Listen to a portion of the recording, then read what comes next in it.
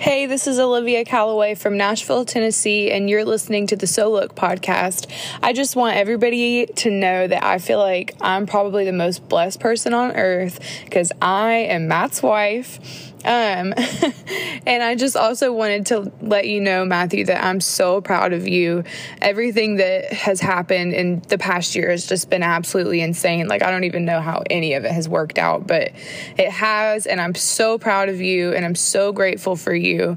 And I just want everybody to know that also this is probably just the most amazing conversation. I was so blessed to be in the room while it was happening, and I'm so excited for everybody to hear it.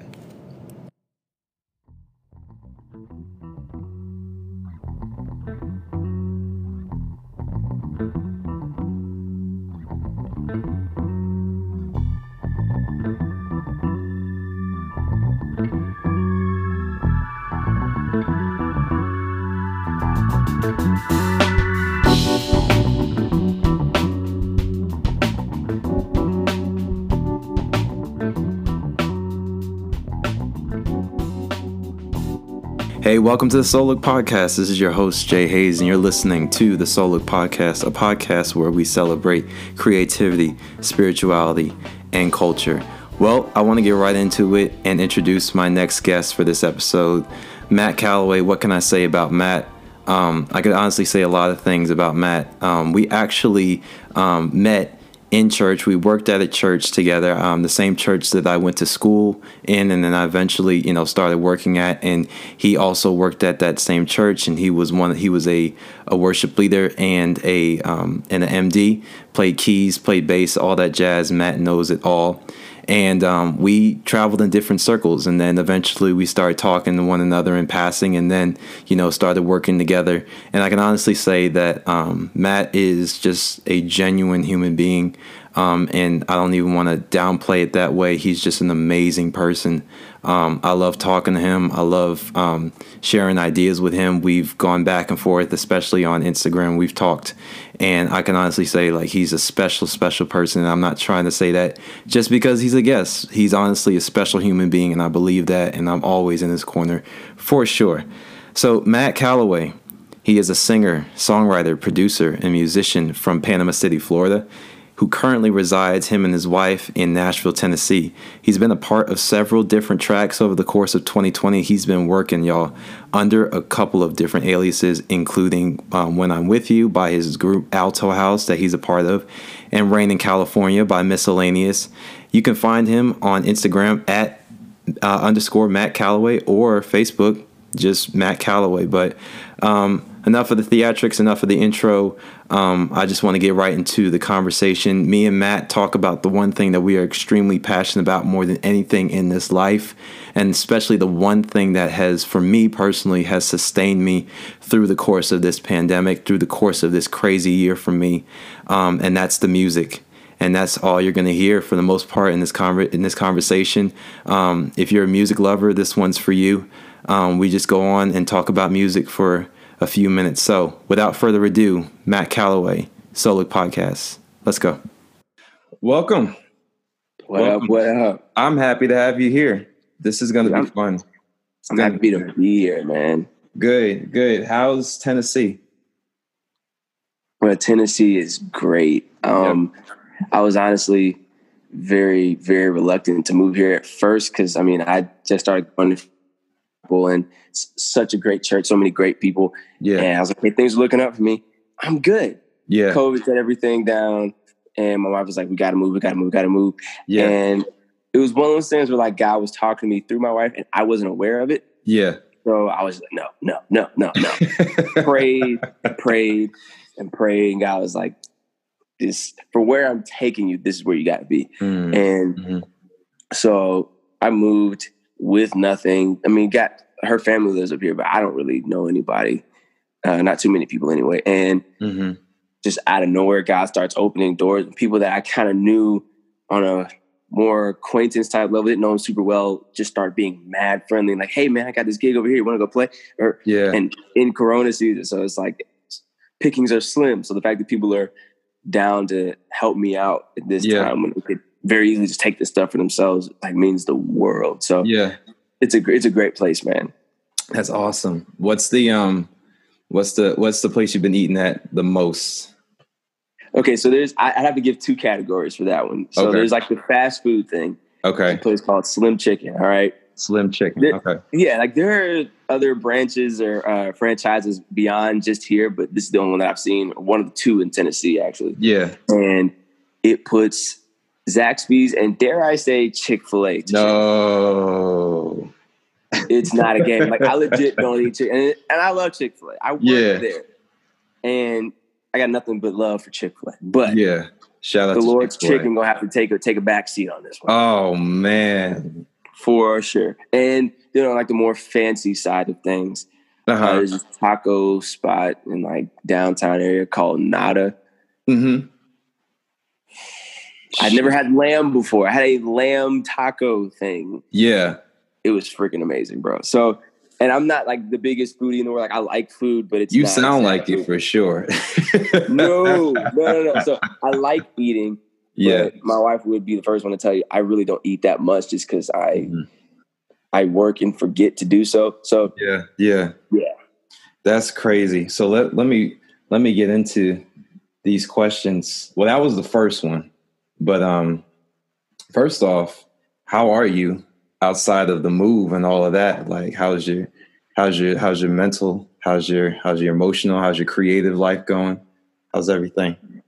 It's been great, man. I feel like this has been the most reflective I've ever been in my life. Like looking back and being really appreciative of where I've been, where God has brought me from, whether that be from like career stuff or like just character development, like me as a human being, like how God has changed me since like past 5 years even.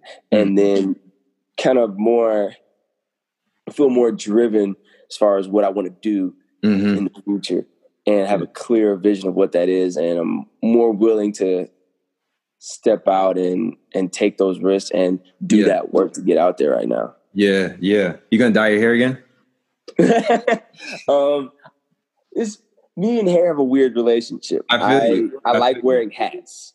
You rocking the beard though. You look good. You look great. I'm telling you, you look great, man. You look I'm great. trying to get in the game, bro. Good. But yeah, no, like I like having my hair growing out for like 25 seconds. And then I decide I want to wear a hat and it just dents the dew. Oh yeah. And it is for that reason that I generally don't grow my hair out. But I definitely want to dye my hair again. And if I do, or not even, when I do. Yeah. Purple, maybe. Oh, come on. Lavender, let me say that. Okay. I feel that. Yeah. I love it. Something weird. I love it. No, please do. Please do. So you just did, you just worked on a song called Jericho. How was that? Yes. How was it? With the homie. Okay. So, Jonathan Etienne is by far one of the most prolific musicians on the face of the earth. If you know, you know. Shout out to E. Yeah, huge shout out. And he shot me a text at like the beginning of the year, said, "Hey, I want to work with you on something." And I've had a lot of people say that to me, not a ton, but a few. And most of the time people say that it's just this little empty gesture, like, I'd love to work with you someday, but I will not follow through on this. And then I heard nothing from him for a while. I was like, see, I knew it. And then... Don't we all do that, though? Guilty. But as a lot of things like that go, it sucks to be on the receiving end of it. So I'm thinking, okay, this guy just goes to me. It's fine. It's cool. Yeah. And then he shot me another text. This time it was like with reference vocals and the instrumental. It's like, hey, bro, cut your vocals, send it in. I was like, okay, it's getting real. Yeah. And at the time, my wife was still staying with her parents. So I had like this office space pimped out to be kind of a studio. And I sat down there and had a freaking blast singing my heart out. And it was fun. And then I sent him in. And he had the most positive reaction ever. But then it was a while before I heard back. Like, okay, when is it coming out? Any of that stuff. And I was like, I didn't make the cut. I'm positive I didn't make it. And it's okay. I'm not like the vocal guy in anyone's friend group. So it's okay. It's fine. And then he starts posting stuff on social media like mixing Jericho. And then it's out. And I'm like, wow. Oh, wow. Frick. And like I'm not very big on this stuff that I've done. It's just especially that I put out. Yeah. And this is one of the ones I played it like on my phone and just sat there geeking out. And not even because like, oh, I just sound so good, but it's like I did that. Yeah. Like, yeah. I'm a feature as a vocalist on somebody's song. Yeah. And for the longest time I was convinced like that's not me. It's not something I'll be able to do. It's not something someone would want me to do. Yeah. And people, like so many friends have reached out and just been like, yo, it sounds amazing. It sounds amazing. I love it. I love it. And that means the world to me. So even if everybody said they hated it, I did it. But then people loved it. Did it. Yeah. And it makes it that much better. So yeah. Like when did you start let's backtrack. When did you start playing? When did you start getting into music? That's the short answer is I started playing piano when I was 10, and then we just kept moving from there. But like the more detailed answer is I was always kind of drawn to it. And it just took a while for my mom specifically to notice that like I had an interest there. Because like when I was a kid, she would talk about how like my aunt had a piano, my grandma had a piano in her house. And anytime, like when I was like 2, there's pictures of it. Like I would walk up and I didn't just like, most kids just sit there and bang on the piano just because this is loud, this is fun. But I would like kind of gently, like intently trying to play this instrument, but obviously didn't know what I was doing. And I did this a lot. When, got older, church, they had a youth choir. I wasn't old enough to sing in the youth choir, but I convinced my mom to convince the people to let me sing in the youth choir. And if they had like a potluck thing after church, I grew up in a Baptist church, so that was like every other week. Come on. And so they would do the potluck thing, and I would like leave the potluck and go up from the fellowship hall, which is kind of like the basement. All the churches were built like that. They had the basement fellowship hall. It wasn't a Hey, what color was the carpet though? Shoot, bro, that mug was probably green. I'm about positive that's green. That's why I asked you. I was like, it's either two, it's green or red. This ugly leprechaun green. Yep. But yeah, like I would leave the potluck and like try to turn on the keyboard and play it, or like mess around with the drums. And mom would come, snatch me up, take me back downstairs, eat greens, eat all that stuff. And so this kind of persisted for years and years and years until I was 9. My mom bought me a keyboard, and I would only play using like my middle index and thumb on each hand, and would just try to like make sounds and create these colors. And I didn't know what the heck I was doing, but it was a fun experimentation for me. And I was like writing these little instrumental songs. I didn't know what I was playing, but I just had these things. Like it's like painting for me. Like I discover a new color. Okay, well I want to put that one with this one. Put that one with this one. And then she started me in lessons, and that was kind of where it snowballed from there. Wow. You know what? That reminds me of, and I was thinking about this too earlier today. I was talking about a song I was listening to. What's it? It's "All for You" by Janet Jackson. Man, that song smacks me in the face every time I hear it. And I was thinking about like how, I'm really, really into like just the way the electric guitar sounds in some of these old, like, well, the song was sampled by Glow of Love by Change. Luther Vandross was in that group. And, and they got like this, they got these crazy guitar lines. Like Chic has the same thing in their songs too.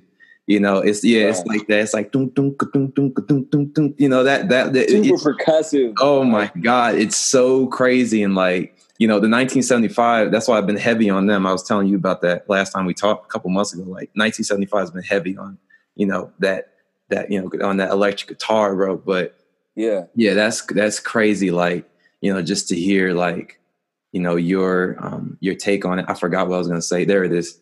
I was thinking about them guitar lines because like that's what I've been really getting into lately, and just that that kind of that funk, and also that pop wave sound. And I was thinking about, you remember that movie Ratatouille, and you saw it. I remember you posted something about it in Ratatouille. It was super random, but I was thinking about that scene when he combines the different pieces of food, like it was like a mushroom or something like that, and he eats them together. You see the swirls that go on in his head. I feel like that's how it feels when either you're playing chords or you hear different sounds in a song or different parts of the song, and you hear, and it's like, and it feels like that. It feels like this 100%. this crescendo of like color and feeling all at the same time. I really want to get into or ask you the question, because I was really moved by it when you told me about this this experience that you had. I think you said it was a Stevie Wonder song that you heard for the first time. You said you were at a restaurant, and you no, I think I know what you're talking about. Yeah, you were deeply moved. Tell me that story. Okay, so I grew up very sheltered, so there are a lot of like classic OG R&B pop groups and stuff that I just didn't know about. One of those was the Gap Band. And so when me and my family moved to Atlanta, we were in a 2-bedroom apartment, didn't have much, like our furniture wasn't in there, was nothing in there. So all I had was my guitar, my keyboard, and at the time I had an MP3 player for whatever reason. And on that I downloaded Gap Band Greatest Hits. And I'm just listening through. And I like to have like my little sacred space or whatever where I can just kind of get away from everybody. And at this apartment, it's on 2 bedrooms. So the only thing I had was a bathroom. And so I would just stand in the bathroom, and it got to Yearning for Your Love, right? Ooh, yeah. The thing starts with this guitar riff. Yeah. And I'm in. Yeah. And then the whole thing drops. Yeah. I just started like crying. Like, mind you, this is the intro. No one's singing anything. We haven't gotten to like none of that. It was just the groove started, and I'm in tears, and I'm like, I don't know why I'm crying, but doggone it. Wow. This is the most well put together, thought out group, and it's so simple. Like, nobody's really doing too much. Bass is just moving between like 3 notes for the most part. And guitar's got that same little riff that it has at the very beginning. Drums, just super pocket. Like, just nothing crazy, but everything is in the right place at the right time, doing all the right things. And it hit me heavy for whatever reason. And that's probably oddly enough, one of the most emotional moments I've ever had with music, like ever. I remember when I was on, like, the first song I ever fell in love with, and I'm so glad we're talking about this. The first song I ever fell in love with was Human Nature by Michael Jackson. Yeah. I went back and listened to that song. I've been listening to it heavy the last couple of months. And I told you I've been learning how to play keys. So I've been going and checking out the different chord progressions for songs. So I've been learning how to play that chord progression. Super simple, but it's that guitar, man. It's that guitar in that song.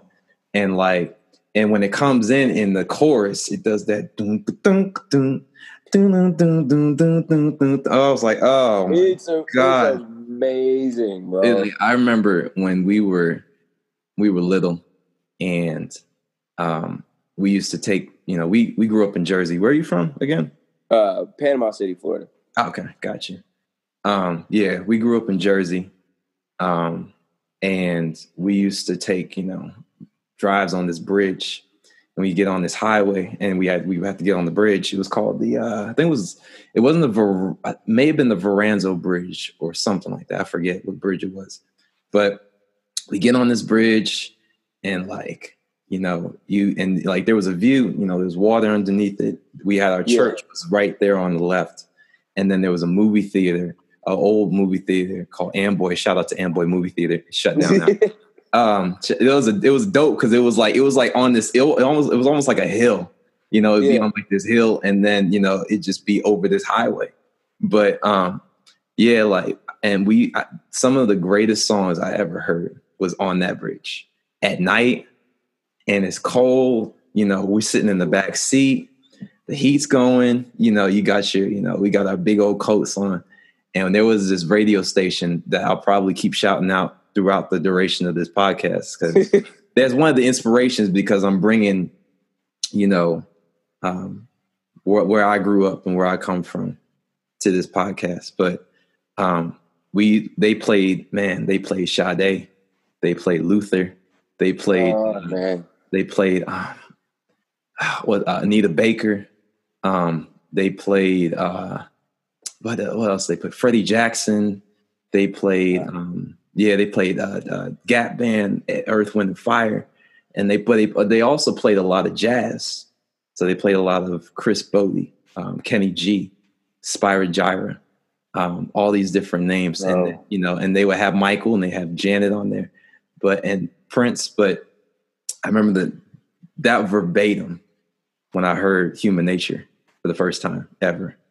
And it just did, like, that same experience. I didn't cry yet, but inside it did. Happening.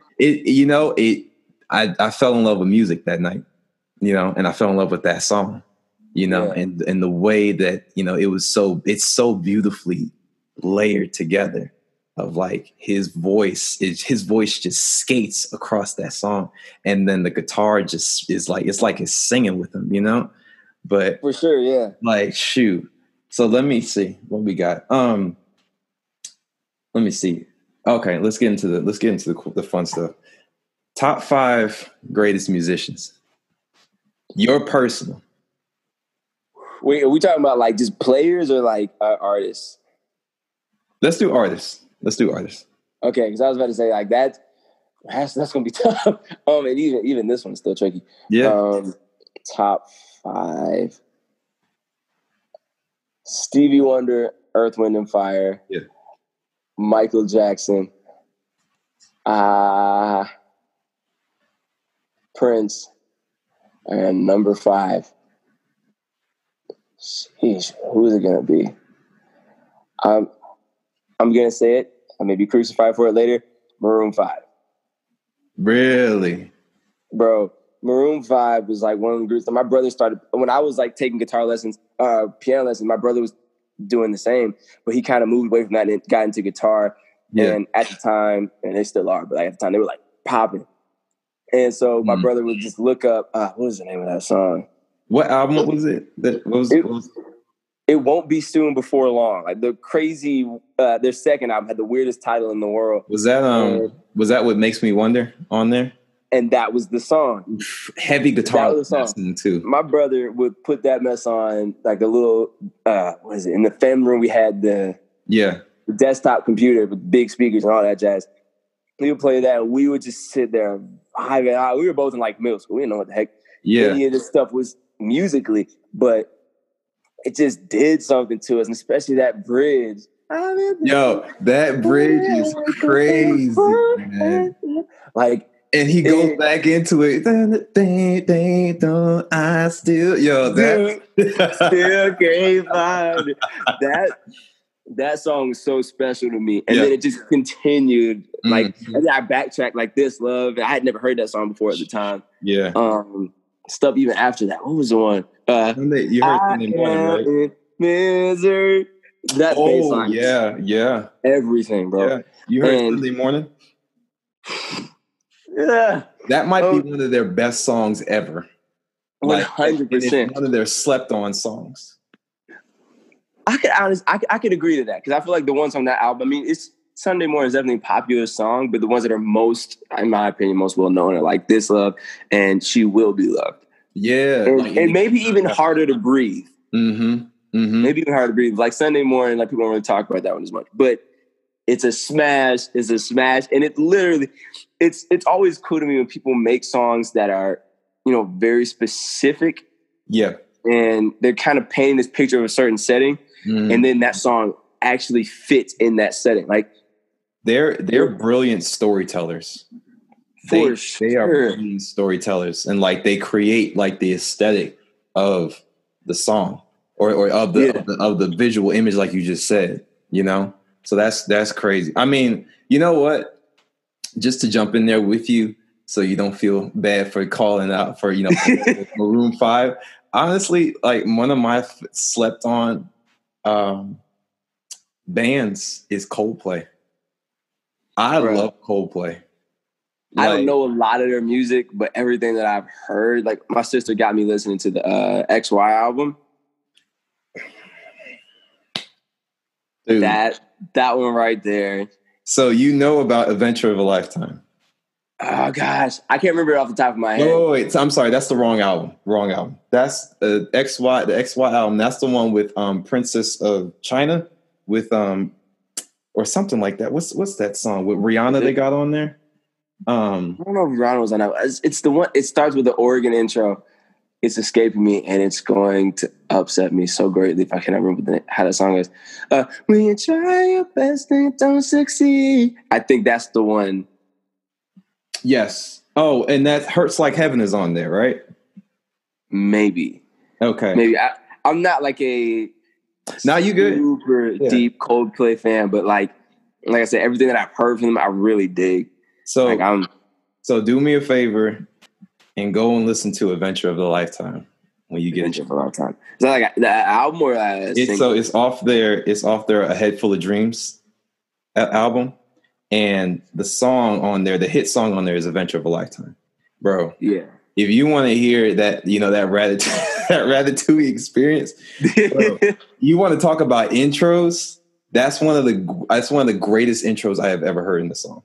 And I'm not joking. Yeah. Like you got me. It's crazy. The song I sent you last week by Bad Bad No Good, In Your Eyes. Mm-hmm. Whew. Bro, I haven't had a chance to listen to it, bro. But literally everything you sent me, I'm like, yeah, I gotta make it a point to listen to it because you, my friend, have superb taste in music. Well, you know what? And you be listening to stuff that I don't listen to. So I'm like, when you showed me, oh my God, what was that band called? Tuxedo. Oh yeah. Woo. Yes, sir. Tuxedo. I heard that and I was like, I forgot what song it was. I had played that. It was so good. I had to go. I got home and I played it on the sound bar in the house in the living room, and it's just like bringing funk back, man. Look, let me see. Top 5 musicians. All right. Top 5 albums. Okay. Number 1. Okay. Thriller. Thriller is the best album of all. I mean, not just the highest selling, y'all know that, but the best album of all time because it manages to do something that a lot of, popular records don't do. It changes genres over and over and over again. Like you got Wanna Be Starting Something, which is super funky at first, but it's got this kind of world music aspect to it. Yeah. And then after that one, Baby Be Mine, straight up R&B. And then The Girl Is Mine with Paul McCartney, like this sort of rock artist crossover thing. Like and you get into Thriller, which is like uber specific, dark Halloween stuff that could only exist on this one holiday, but it was a phenomenon. And then it dropped in January, right? January? That album dropped in January. It didn't even drop in October. And another bold move from the man himself. Man. But yeah, like the diversity of that album and the fact that every song, I mean, whether it was a hit commercially, doesn't even matter to me. It's like those songs are phenomenal. There's not one record on there that I'm like, okay, I can bypass this one. Every song, you gotta listen to it all the way through. And so yeah, a lot to say about that one, but it's my favorite. That one, Continuum by John Mayer. Yeah. That one is that's the Thriller of his whole discography, in my opinion. Not because it's like super diverse, but it just doesn't quit. Like you don't get to a song and you're like, yeah. And Stop This Train, in my opinion, is one of the best songs. And not only he's written, but in general. What's the next one I could say? Gospel record, Purpose by Design, Fred Hammond. That one... They don't know about that.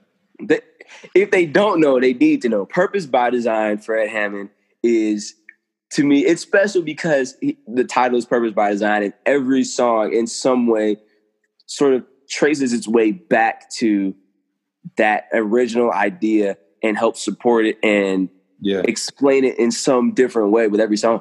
And man, when I was learning how to play bass, that was one of those albums that I took every lick I possibly could from that record. So yeah, 3, Purpose by Design. Can I tell you, I hate that album. You hate that album? Here's why. I don't hate it because of the craftsmanship and obviously the greatness of that album. I hate it because I heard it in the car. It was so good. It was so good. My parents played that album. That's the biggest. We were Fred Hammond fanatics in our house too, and like they played that album all the time. Especially my dad. He played that album. So he would play it in the car. There was a time where he was taking us to work with him, and we would go to work with him, and we'd be sitting in his office playing around and stuff, and he'd be in his office playing that freaking album in his office. What's that one song? Jesus Be a Fence, and You Are the Living Word, and oh my God, we say back up your shoes and come on. That first. I don't know what the heck he's talking about. But grab your purse and come on. Yo, that's. Be doggone if I ain't doing it. Yes, sir. Put my shoes on right now. Where we going? Oh, my God. Have you heard his Deliverance album?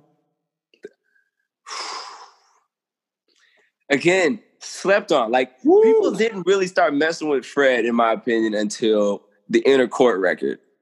Inner Court, Spirit of David was when people kind of jumped on the bandwagon. That's another one. Deliverance and I Am Persuaded from 91, 93. Yeah. What was it? Bro. Pages of Life 1 and 2. Bro, that was when I was trying to learn how to play bass. That was probably, if not the first, one of the first records that I put in my little CD player and just trying my absolute hardest to play those songs. It's definitely not a good starting point for beginner bass, but it was all I had, and so I tried my best. I love it. Okay, so 4. That's 4. Okay, or 3 or 4. Well, that was 3. Okay. I'm trying to think what would be number 4.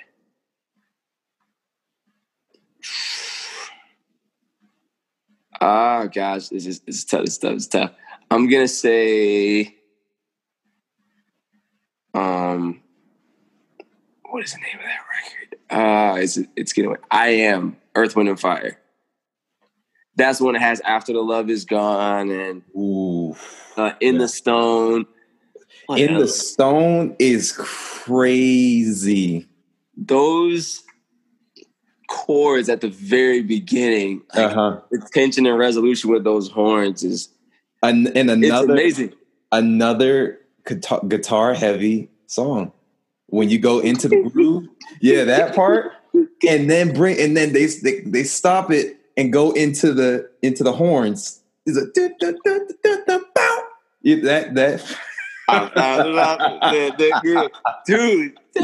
That song makes me feel like I should be on vacation while listening to it. I feel like I should be on drumline when I listen to that. Bro, for real, it's so percussion heavy. In my opinion, if anyone else could have done that song, I feel like Michael Jackson should have done it. Ooh. Yeah. Just because the rhythmic percussive thing that's going on on every instrument pretty much on that song just is so him.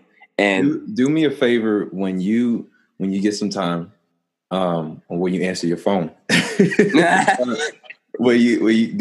me a favor and Barry White has a band called I forgot what it's called, the Love Unlimited Orchestra. I think that's what it's called. Bro, I had out of respect, obviously, because we listen to a lot of heavy, Teddy Pendergrass, Anita Baker, Barry White, Luther, and all that stuff. Yeah. So I remember when we were little, again, played the song in the car, playing the albums in the car. We listened to a lot of adult music in the car, which is weird. Because you hear Barry White moaning in the car, it's like... It's the best for the kids in those years. And also Marvin Gaye. Shout out to Marvin freaking Gaye. But he has a band called the Love Unlimited Orchestra. I respect him as a singer, as a baritone, crazy. I think he was a baritone or he's a tenor. I forget what was. I think No, he got to be a baritone. Ain't no way in the world that man. I think yeah, definitely baritone. And then, just songwriting wise, he just made amazing music. But like there was my mom had the the greatest hits album too, and they would have all his great songs, and there was one song on there that was just nothing but orchestra, violins, and it was just this combination of like classical violins that just moan, and they're so beautiful, and then you have the funk, and it's got that what's that chord they call it? I'm not up there with your musical caliber yet, but was it the Waka Waka chord? It's that pedal, the Waka Waka pedal, or the wah wah pedal, the wah wah pedal, and it goes wah wah wah, and it's doing that behind these strings. Yeah, bro. Like that's what I don't know if I've heard like the stuff that you're talking about, but like I've listened to some Barry White, and that gotta hear it. Is the most bizarre combination of like orchestral music on top of like funky R&B stuff like that. It wouldn't be a combination that'd be the first to come to your mind to try. Yeah. But then when you hear them together, the way he did it, it makes total sense. And it's so unique to him. Yeah, 100%. 100%. So you got 4. Okay, 5. I had it in my mind, and now, okay. 2014 Forest Hills Drive. All right. Like, reason being, I've never heard an album that was so autobiographical and so honest, but it doesn't ever alienate you. Yeah. Like he's talking about his experiences, but in some way on pretty much every song you relate to him. And that record was special to me. I think that was, so I got into hip hop mad late in my life. And I'm 23, but kind of late. And I feel that when I started listening to J. Cole, the album that was most recent at the time was Born Sinner. And I ate that record up, like religiously watched the video of him doing, what is the song? It's got Miguel on it, Power Trip. I watched that beat making video over and over and over again. So then, but it was already out when I started listening, so I was late. Yeah. Then 2014 Forest Hills Drive came out, and that was the first one that I was like present and aware of for the release. And bruh, it wrecked me. Like what freaking Fire Squad? Yeah. What's the other one? I think Fire Squad was the one. And I can't get it in my head, but put up with the light, like, nice watch, run it. Like I was watching 2-bedroom apartment still, washing dishes and just like headbanging, full on mosh pit, sitting in the apartment by myself. Like that, one of the best hip hop albums, in my opinion. Did he win a Grammy for that one? I don't know if he won a Grammy, but I know he went platinum with no features, and that was like, and that was he was nominated. I know he was nominated for a Grammy. I don't know if he won the Grammy. If he didn't, somebody should break into the house, whoever did win it, and then personally hand deliver that mug to J. Cole. Because that was honestly, and like you said, like Born Sinner, amazing. That was, but you know what was so great? Oh man, I'm glad we're getting into that. Born Sinner came out. There was a time where hip hop was so good. I mean, it's good. It's still good. But back then in 2013, like, because Born Sinner came out and it was like a sandwich between Born Sinner, Yeezus, Magna Carta, Holy Grail, and Wale dropped. Bro, that was like 2013. 2013 was such a lit year, bro. Yeah. And I think Rick Ross dropped something around that year too. You know what was another golden year? It was 2011. That around that the latter part of 2011 when Take Care came out. Yeah, wasn't that Take Care? Wale's Ambition came out. Somebody else. I think The Weeknd was coming up. I forgot where he was at. Because Trilogy dropped in 2012. But 2011, I remember like it was a bunch of people's debut albums had first come out, and then Drake dropped Take Care, which was I was listening to Take Care forever. Like, oh my God. I was the noob. Okay, I made a stupid decision at that point in my life. Okay, I didn't listen to Take Care, and here's the reason why. Okay, there was this chick that she was a lot older than me, and she was somewhat emotionally unstable, to put it gently, and she was crazy. So super crazy. She would post about this Take Care album all the time when she was in like a bad mood or something, like she was in her feelings, and constantly post about Take Care. Lyrics? Yeah, like all this weird stuff and screenshots and all that. And I'm like, okay, this is for the overly emotional, heartbroken female, and I am not that. So I'm gonna pass on that album. And I'm gonna be honest with you, like there's songs on there that I've no doubt heard, but like I haven't listened to that album yet. I jumped on the bandwagon on Nothing Was the Same. Okay. And I think that was 2013 too. Same, yeah. That came out later because that came out in 2013, and then The Weeknd dropped Kissland, which is arguably his one of his greatest albums. Some people say, Beauty Behind the Madness. That's another conversation. When it comes to The Weeknd, I'm a Weeknd junkie. I love The Weeknd. Heard him when in 2011 when he came out with all his mixtapes, which were some of the greatest mixtapes ever created. And then, when he came up and he did Trilogy and he did Kissland. So no, I feel you on that, but you gotta go back and listen to Take Care. Oh, for sure. I mean, like literally like just sit down and just do nothing and just listen to it from top to bottom. It is Drake's greatest album. He has never made a better project than that. That album. That album, like, okay, Nothing Was the Same was good. There's a few songs that I can take, some of I can discard. If Reading This Is Too Late, I love that album. I love the project. That is an amazing project. That's my favorite from him because that's the one record where he's just eating as an MC. Like 100%. He sings a couple little lines here and there. For the most part, he is rapping all the way through. And that was what I wanted to hear. Yeah, he went in 100%. But no, you got to go in and listen to Take Care.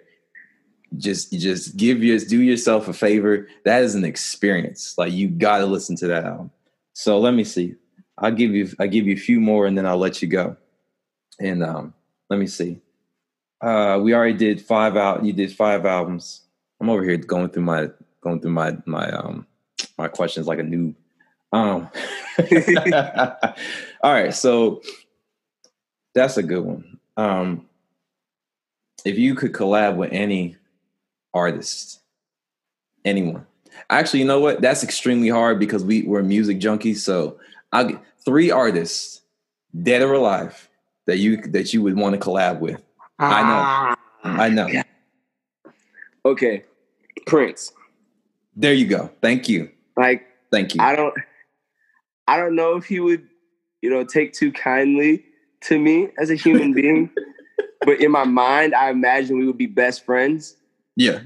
Just because I watch interviews, hear people talk about him and his work ethic and that self-contained thing. Love that. Mm-hmm. Prince. You count him as an artist.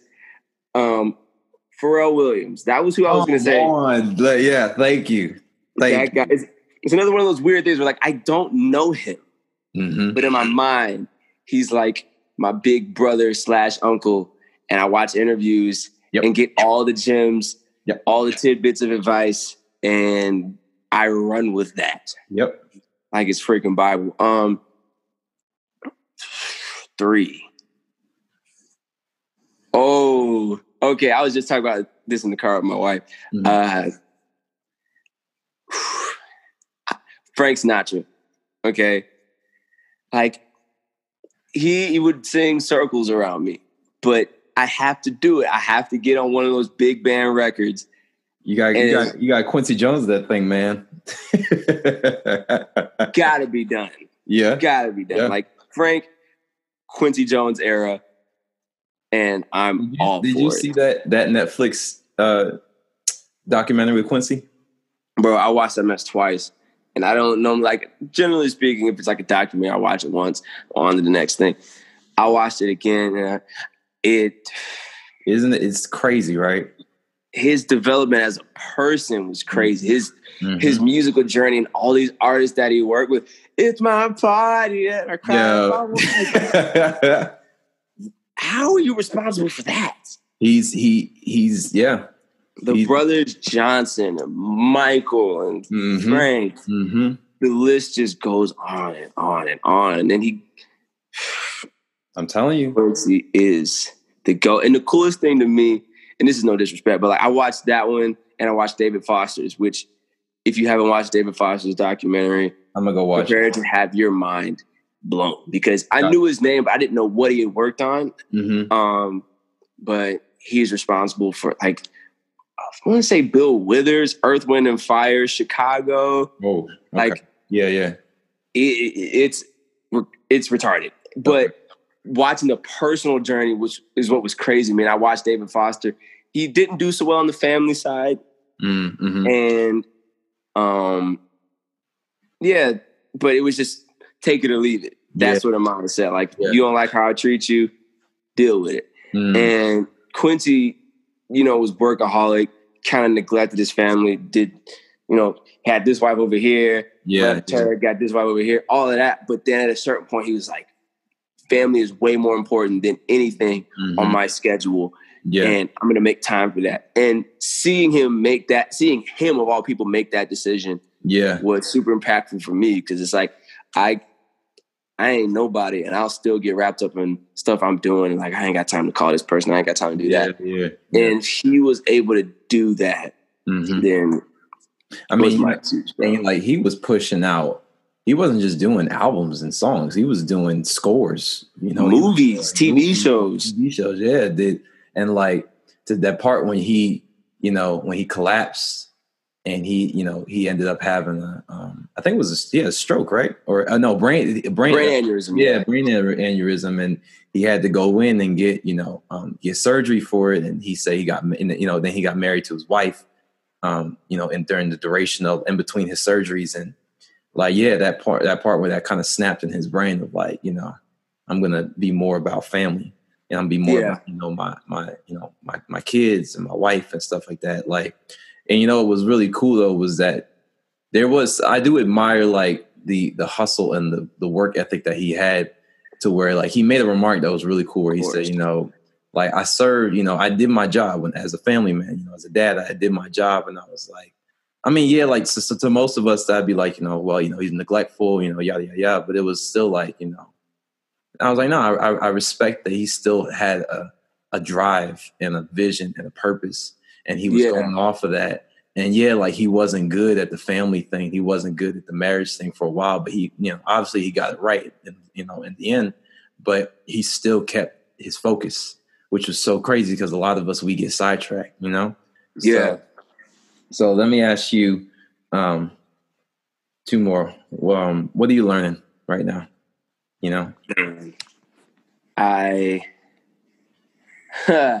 I'm learning a lot about there's so many things that I'm learning. Like I said, this is like one of the most reflective mind frames that I've ever been in my life. Yeah, what's the biggest thing? I have a lot of just like emotional mess that I didn't realize was there.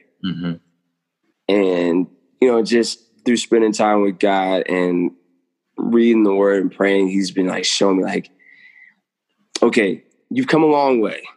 Hand clap, proud of you. But there's some mess over here in this storage unit you got in your heart, right? Right way back there. And we need to move some of that stuff out and take a look at it, sort through it, remove the junk. And it's one of the biggest things is just realizing how that affects my ability to function as a husband, man. There's a scripture in Ephesians 5. I want to say it's like I'm probably getting this wrong, but it's like verse 30 or something like that. And, you know, it's Ephesians 5, for the most part, is just marriage gem all the way through. And there's this part where it says, like, husband is to love his wife as himself. Like, no man, you know, abuses his own body, but nourishes and cherishes it. And that's how you're supposed to treat your wife and all this stuff. Yeah. And I read it before, but God was like, you're only going to be able to love your wife to the same degree and in the same manner as you love yourself. And yeah, I started realizing a lot of stuff that I say. I'm not like verbally abused for nothing, but like I'm very critical of myself. Like if you've ever worked with me in any capacity, if I mess up, I am pissed. Not at anybody else, but at me. You're a perfectionist. Yeah, that's a problem I have. Recovering perfectionist. Join the club. This is a safe space. I am too. No judge. No, I got you. But yeah, so like realizing that episode, like I'm super critical of myself, but that doesn't just stop with me. So then I become very critical of my wife and realizing that, it's not that she has 3 billion issues and problems that just need to be resolved and it's her. No, you treat yourself that way. And in turn, you treat her that way because you haven't worked your stuff out. And there's other aspects that come into play. Like, okay, I'm impatient with myself and I'm impatient with her. And realizing that makes me have to look at myself a lot more intently than I would before. And, you know, stay on my knees about that stuff a lot more than I was before. Because before I was like, I mean, you're the problem, man. You need to get your stuff straight now. I'm like, I mean, she has issues. But some of how I handle my issues within myself is, you know, leaking out into how I handle problems between us and with her. So it's like, okay, I got to work my stuff out first. That, you know, that sort of analogy or parable that Jesus used when he was talking about the speck in their eye versus the beam in yours. Like, you got to get your stuff straightened out first, and then you'll be able to see clearly to help them. Because if you're not aware of your own failings and your own faults, you won't approach the other person with any sort of grace and sympathy and compassion. You're going to come at them with all the judgment and heat and anger in the world. Because you're like, how could you behave this way? How could you? We're like, no, you're broken and I'm a little broken too. So I understand. Let's work through this stuff together. So like, that's been one of the biggest things that I've been learning on a spiritual tip. And then like musically, mixing, production, mixing. Like I got some stuff that I've been cooking up. 2021 is going to be great. A lot of cool music. I was going to ask you about it. I was like, what's been going on with that? So yeah, so I don't know if I'm legally allowed to say. Then you're good. I'm gonna say it anyway. Go ahead. I'm gonna say it anyway. So Alto House. We put out a record in like February, March, very close to the beginning of the year. Yeah. And Corona hit. I moved. Everything got switched around. We weren't able to work as consistently as we have been. And I woke up at 4 a.m. and I sent a text in our big group text. And I was like, what if we put out some Christmas music? And obviously at 4 a.m, you get no response. Of course not. But people start trickling in like, yeah, that'd be nice.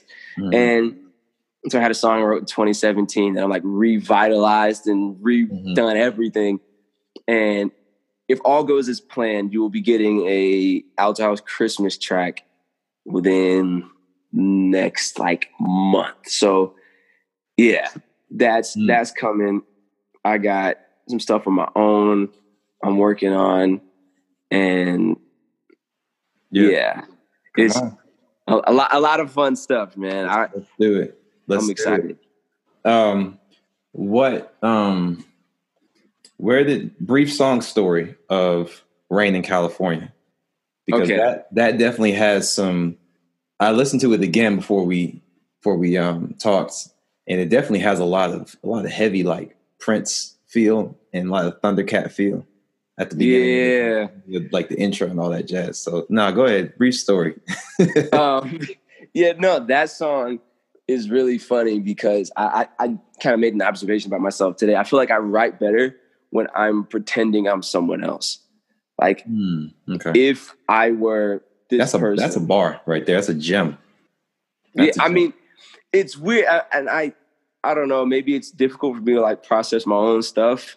Because generally when I write songs that are really personal, I'm like sitting at the piano crying and all this stuff. Whether it's like like a worship song or not, I'm just, it takes me to another place. And I guess it's easier for me to have emotional conversations if this is a fictitious story or if this is someone else's story that they told me. I'm just like conveying it through music. But Rain in California is somebody asked me if it was like a real story. Like if it was me, I was like, this is completely fictitious. None of this stuff is happening to me. But I think it was at the beginning of, I think it was actually the first beat I made the beginning of this year.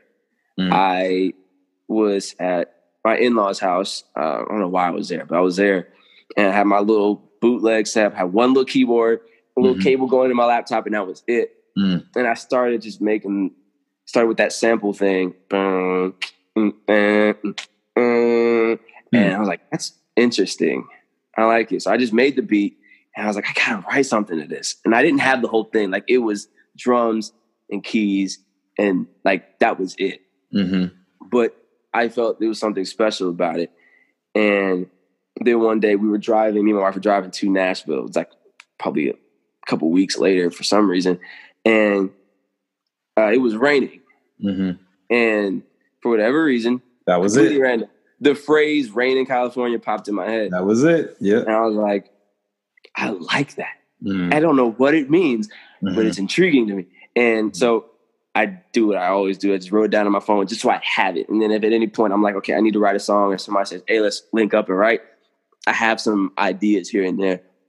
So I just was trying to finish that beat up another day. And I was like, what if I put that title with this beat? This beat is very emotional and somber and stuff. I'm like, okay, so this song has to be that. And I was like, well, how do I make this title make sense?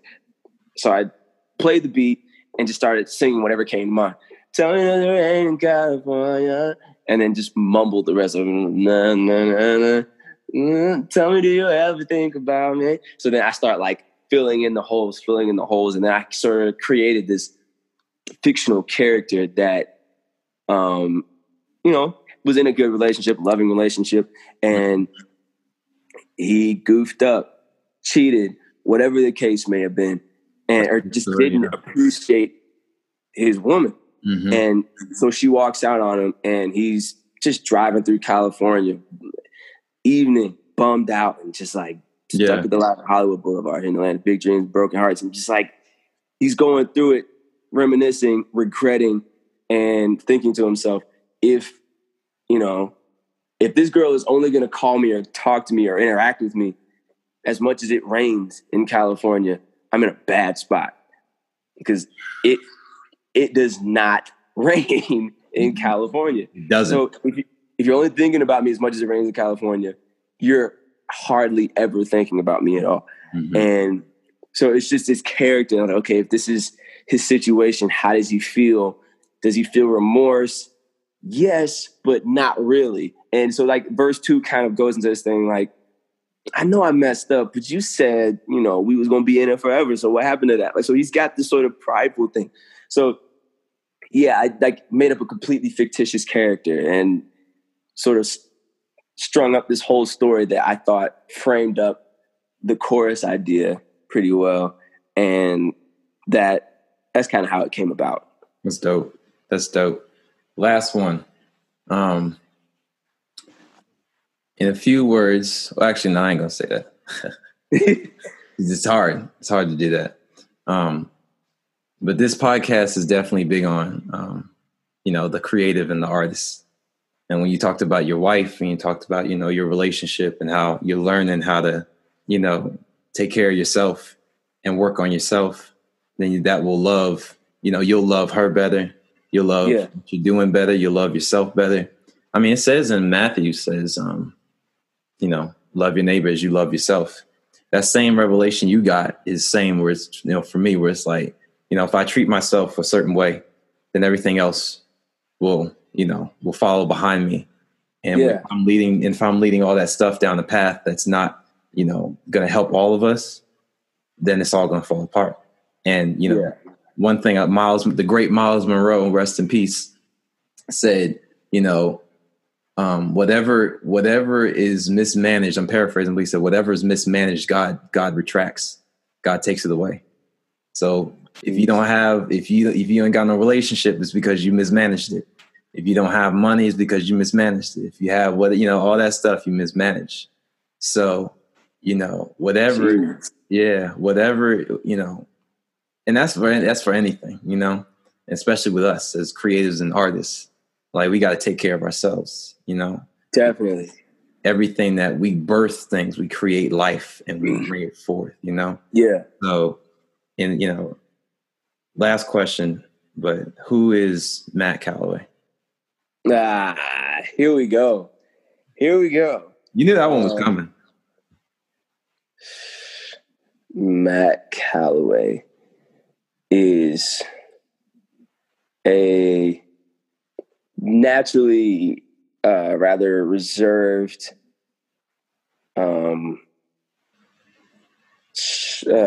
dare I say, shy individual that spends a lot of time observing and watching. And, through music, he or I endeavor to say what I see, whether that be just for fun or, to shed light on issues that I've observed and that I've seen around me. And, hope that people take those observations that are laced with music, laced with melody, laced with funky rhythms and all that stuff, and not only feel something, but feel moved to act. Even if that action is just, I'm going to dance in my living room, or if that action is, I'm going to call up my mom and say, I'm sorry for what it was I said 3 years ago. Or, I'm going to, consider having a conversation with somebody that's of a different ethnicity or belief than me because I've, mistreated people that are different or looked down on people that are different from me. And whatever that looks like, I want to be able to take these observations that I have and these things that I've seen and picked up on and communicate those through music, through, whatever art form I can get my hands on. Matthew is a work in progress. Yeah.